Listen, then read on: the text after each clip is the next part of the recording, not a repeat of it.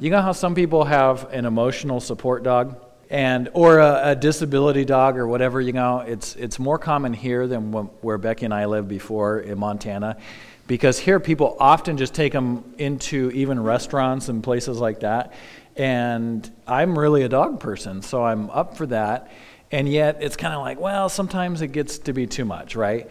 But I came to the realization this morning, because my dog was just wanting to be like right in my face after she went outside, and I told Becky, I said, you know what?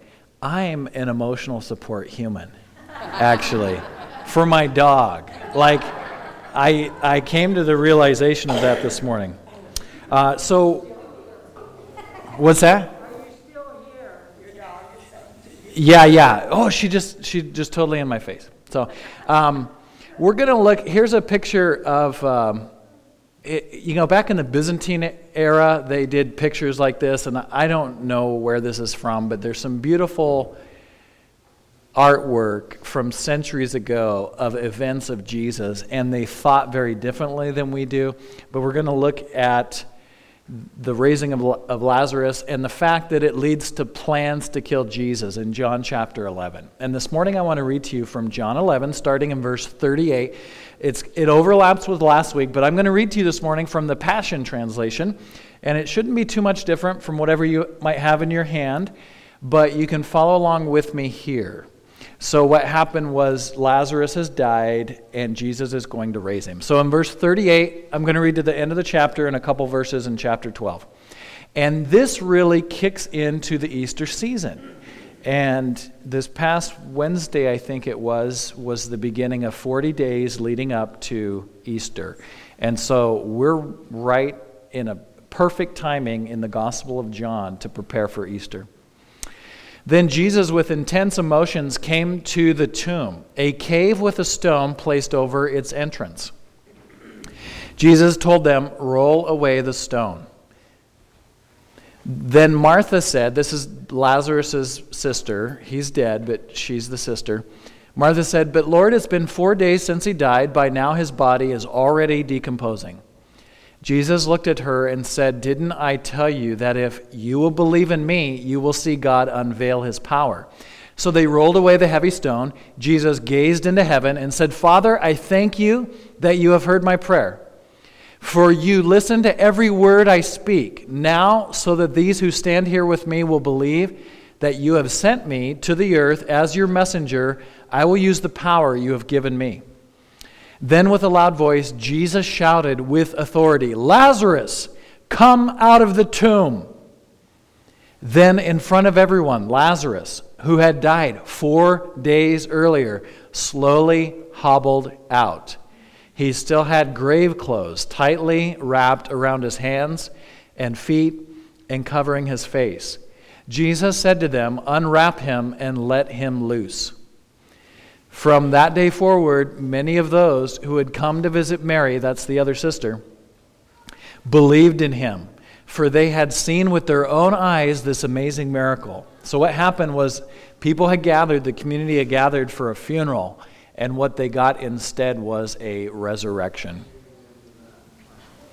But a few went back to inform the Pharisees about what Jesus had done. Can you imagine what that was like? They're snitching on Jesus. So the Pharisees and the chief priests called a special meeting of the high council. This is the Jewish Senate or the Sanhedrin. 70 leaders of Israel. On that council, we know, was Nicodemus and Joseph of Arimathea, and you had the high priest and others. So the Pharisees said, "So what are we going to do about this man? Look at all the great miracles he's performing. If we allow him to continue like this, everyone will believe in him, and the Romans will take action and destroy both our country and our people." Now Caiaphas, the high priest that year, spoke up and said, "You don't understand a thing. Don't you realize we'd be much better off if this one man were to die for the people than for the whole nation to perish?" This prophecy that Jesus was destined to die for the Jewish people didn't come from Caiaphas himself, but he was moved by God to prophesy as the chief priest. And Jesus' death would not be for the Jewish people only, but to gather together God's children scattered around the world and to unite them as one. So from that day on, they were committed to killing Jesus. For this reason, Jesus no longer went out in public among the Jews, but he went in the wilderness to a village called Ephraim, where he secluded himself with his disciples. Now the time came for the Passover preparations, and many from the countryside went to Jerusalem for their ceremonial cleansing before the feast began. Passover is the week that we call Easter, Holy Week. But on the Jewish calendar, it's Passover, which celebrated the angel of death passing over because they'd taken the lamb's blood. This was all through Moses, but commanded by God. They put it on their doors, and everyone that had blood over the door, blood of a lamb, the angel of death passed over that home. But in the home of every Egyptian that did not have that blood over the doorpost, the firstborn died, even the firstborn of Pharaoh. So that's back in Exodus. That's Passover. And all the people kept looking out for Jesus, expecting him to come to the city. They said to themselves while they waited in the temple courts, "Do you think that he will dare come to the feast?" For the leading priests and the Pharisees had given orders that they be informed immediately if anyone saw Jesus, so they could seize and arrest him. So what's happened here is that the straw that broke the camel's back with the miracles of Jesus was the resurrection of Lazarus. They don't dispute that it happened because they had the man walking around on 2 feet, 10 toes, and with one voice, telling people, yes, Jesus raised me from the dead. I wonder if we could transport ourselves back through time and space to that time and ask Lazarus what kind of questions we would ask him. I would say, Lazarus, do you remember anything between dying and being raised again? I would ask him, what was this like? But it happened, okay? And they couldn't refute it. So a few verses later in chapter 12, we learn this. In chapter 12 of John, when the word got out that Jesus was not far from Jerusalem, a large crowd came out to see him. And they also wanted to see Lazarus, the man Jesus had raised from the dead. This prompted the chief priests to seal their plans to do away with both Jesus and Lazarus. For his miracle testimony was incontrovertible and was persuading many of the Jews living in Jerusalem to believe in Jesus. So they were out of control, and they figured that what would happen is that pandemonium would break out, and all this, now keep in mind, all this from life. We get people who begin to engage in very fearful thinking over death, like coronavirus. And it's not a positive thing, but neither is it at this point like the Spanish flu of a century ago. We pray in Jesus' name that it doesn't become anything like that, right? And yet, this was pandemonium, not from a pandemic, but from a resurrection, where somebody was restored to life. And Jesus prayed. He's all, I know, like he was secure in his relationship with the Father, but he wanted everybody else to know that the Father listens to Jesus and that the Son has power because he is the resurrection and the life. He's just the friend that you want to have. For anything, he can heal blindness, whether it's real physical blindness. He still heals today. We can pray for healing. Not everyone that ever encountered Jesus, I'm sure there were other people. And we know that there were, because in Acts chapter, is it 3? Anyhow, early in the book of Acts, you got the man begging at the beautiful gate. And he's healed by John and Peter, but that was his spot. And Jesus, we know from going back and forth at Passover and Feast of Tabernacles, he went by this man. And yet this man was not healed by Jesus, okay? It's not a guarantee, the gospel, that everything will be made right in this life yet. But it is the guarantee that it will be made right in eternity. And he may totally heal us. He may turn our fortunes. But regardless, we've learned, like Paul said in Philippians chapter 4, that I've learned what it is to be content in times of hunger as well as plenty. He says, for I can do all things through Christ who strengthens me. Philippians 4:13. And what he was specifically talking about was the fact that he went through times of hunger, and where he didn't have enough clothes, and where he was in prison, and where there was all kinds of difficult things that he went through, and yet he counted it a joy. It is just something about circumstances that when we get between a rock and a hard place, Jesus shows up and he infuses us with power and grace. And it's just like amazing because it doesn't come from us. It comes from the fact that we are branches of the vine. And when you are connected to Jesus, the vine, and abide in him, then you get this wonderful life sap, okay?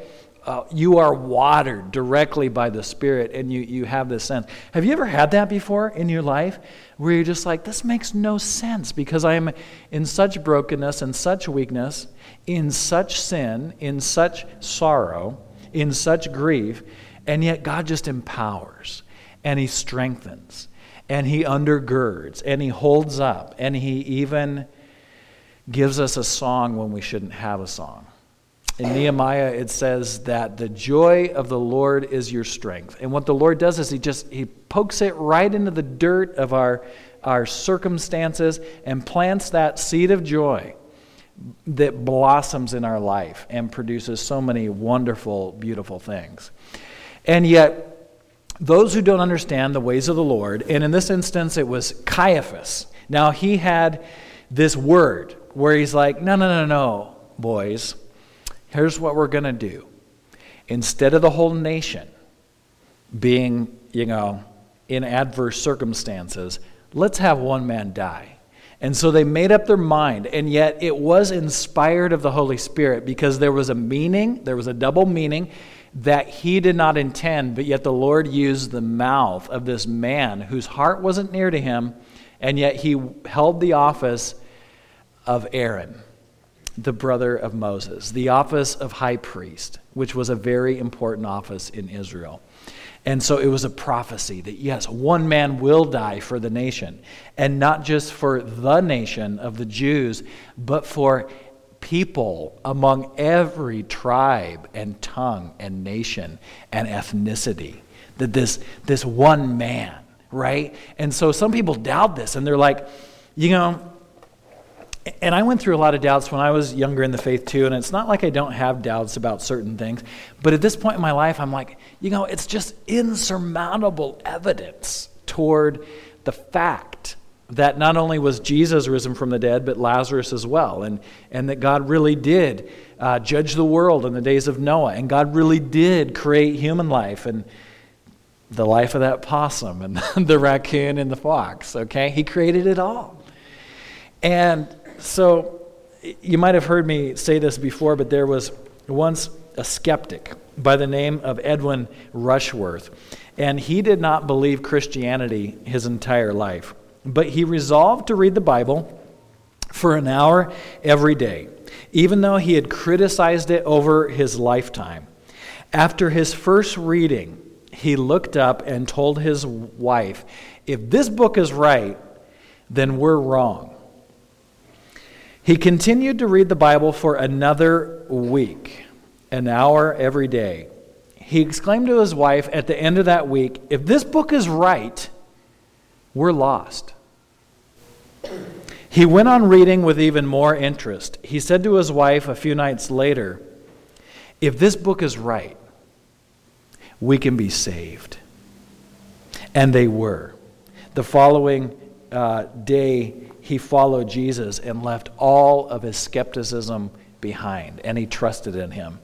And I don't know of anybody that's ever come to Jesus with honest faith, with honest, just like, I just want to serve you. I mean, some of the songs that we sang are songs of great humility and great brokenness, where that's all it takes to come to the Lord, is like you don't even have to believe everything in the Bible, okay, when you become a believer. You just need to trust in Jesus.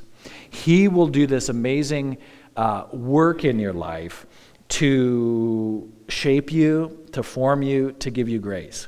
Now, what I said was just a little bit controversial, but it's biblical, okay? Also in Philippians, Paul said this, because he had a lot of struggles in his life, but he said this, I've not obtained all this, and I'm not already perfect, but I press on to make it my own, because Christ Jesus has made me his own. Brothers, I do not consider that I've made it my own, but one thing I do, I forget what lies behind, and I strain forward to what lies ahead. I press on toward the goal for the prize of the upward call of God in Christ Jesus. Let those of us who are mature think this way, and if in anything you think otherwise, God will reveal that to you also. Only let us hold true to what we've already attained. Paul wasn't upset with differences of opinion within the church. In fact, elsewhere in the book of Philippians, he says that there's other Christians who proclaim Christ. They're in where he's at, I think in Rome, but it happens in Philippi also. There's those who proclaim Christ out of selfish ambition. This is Philippians 1:17. Thinking only to afflict me in my imprisonment. What then? Only that in every way, whether in pretense or in truth, Christ is proclaimed, and in that I rejoice. So Paul didn't get real uptight at the false motivations of other people. He said, hey, if Christ is being advanced, I'm all for it. The heart surrendered to grace. That's okay. That's okay. But what kind of an alert was that? It's like, Pastor, it's time to finish up, right? I'm just kidding. It's okay. There's a fog that can come against us. And the disciples of Jesus, the family, Mary and Martha, they had this fog of grief and misunderstanding the goodness of God. And that can happen in the life of the believer.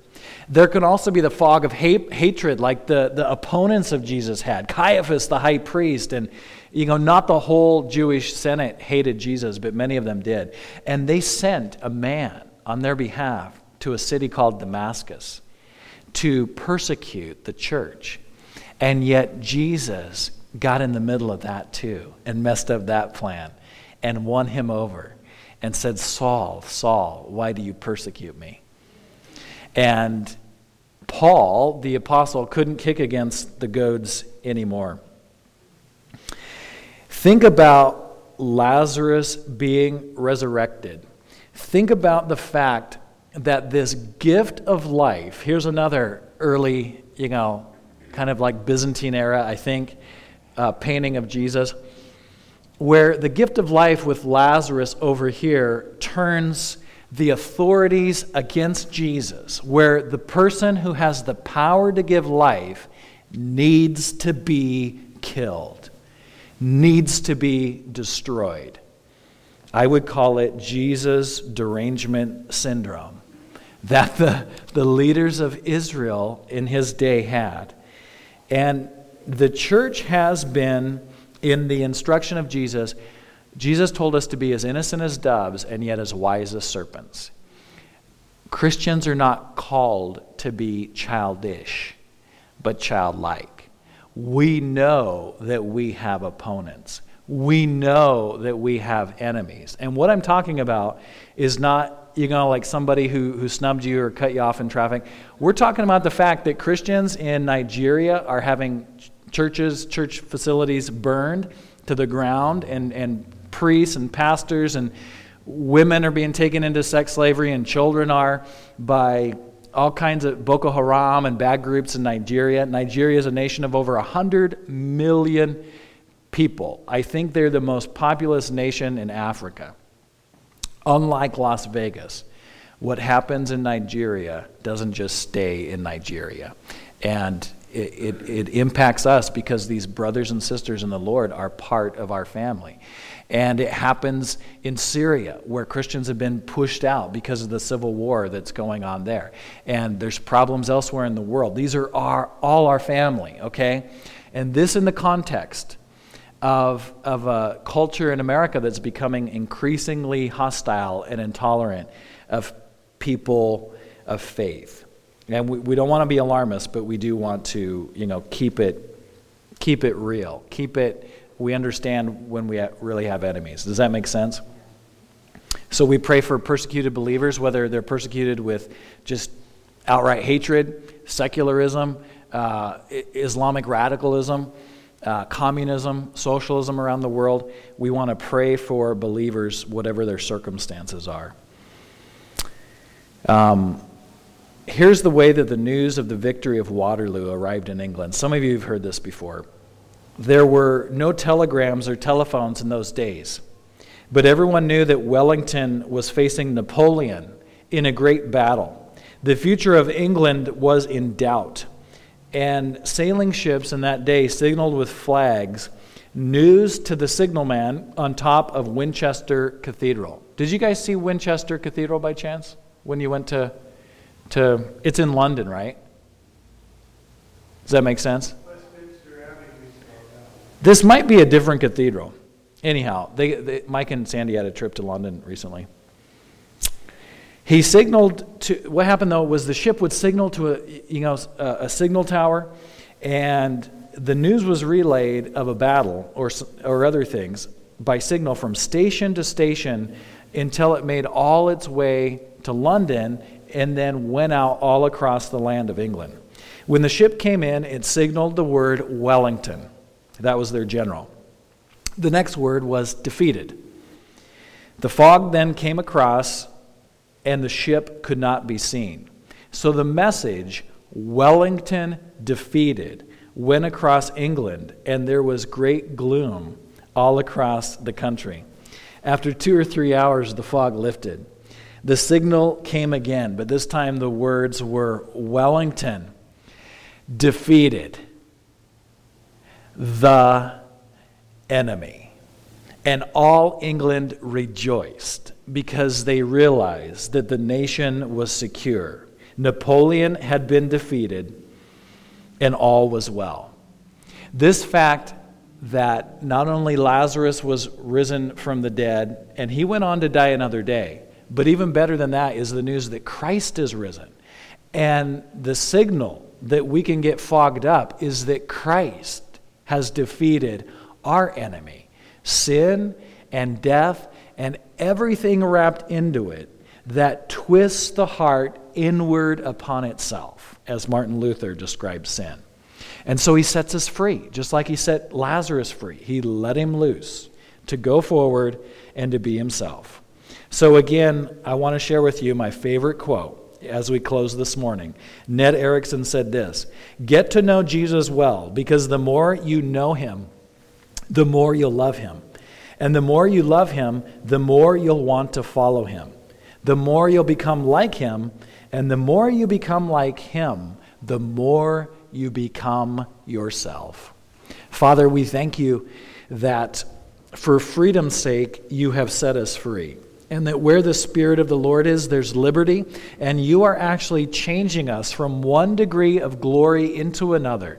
Help us to realize that your power is without limit. And just as the first disciples were shocked by the power of this man who says he's the resurrection of life to actually bring someone back from the dead, it produced hatred among people whose entire lives were about controlling a religious system. But it brought grace to those who knew that Jesus was inviting them to a whole new life, a life no longer filled with pain and regret and sorrow and sin and discouragement, but filled with power, love, and self-control. We thank you, Lord Jesus, that you work these things in our lives, and we just praise you, we honor you, in the mighty name of Jesus. God bless you.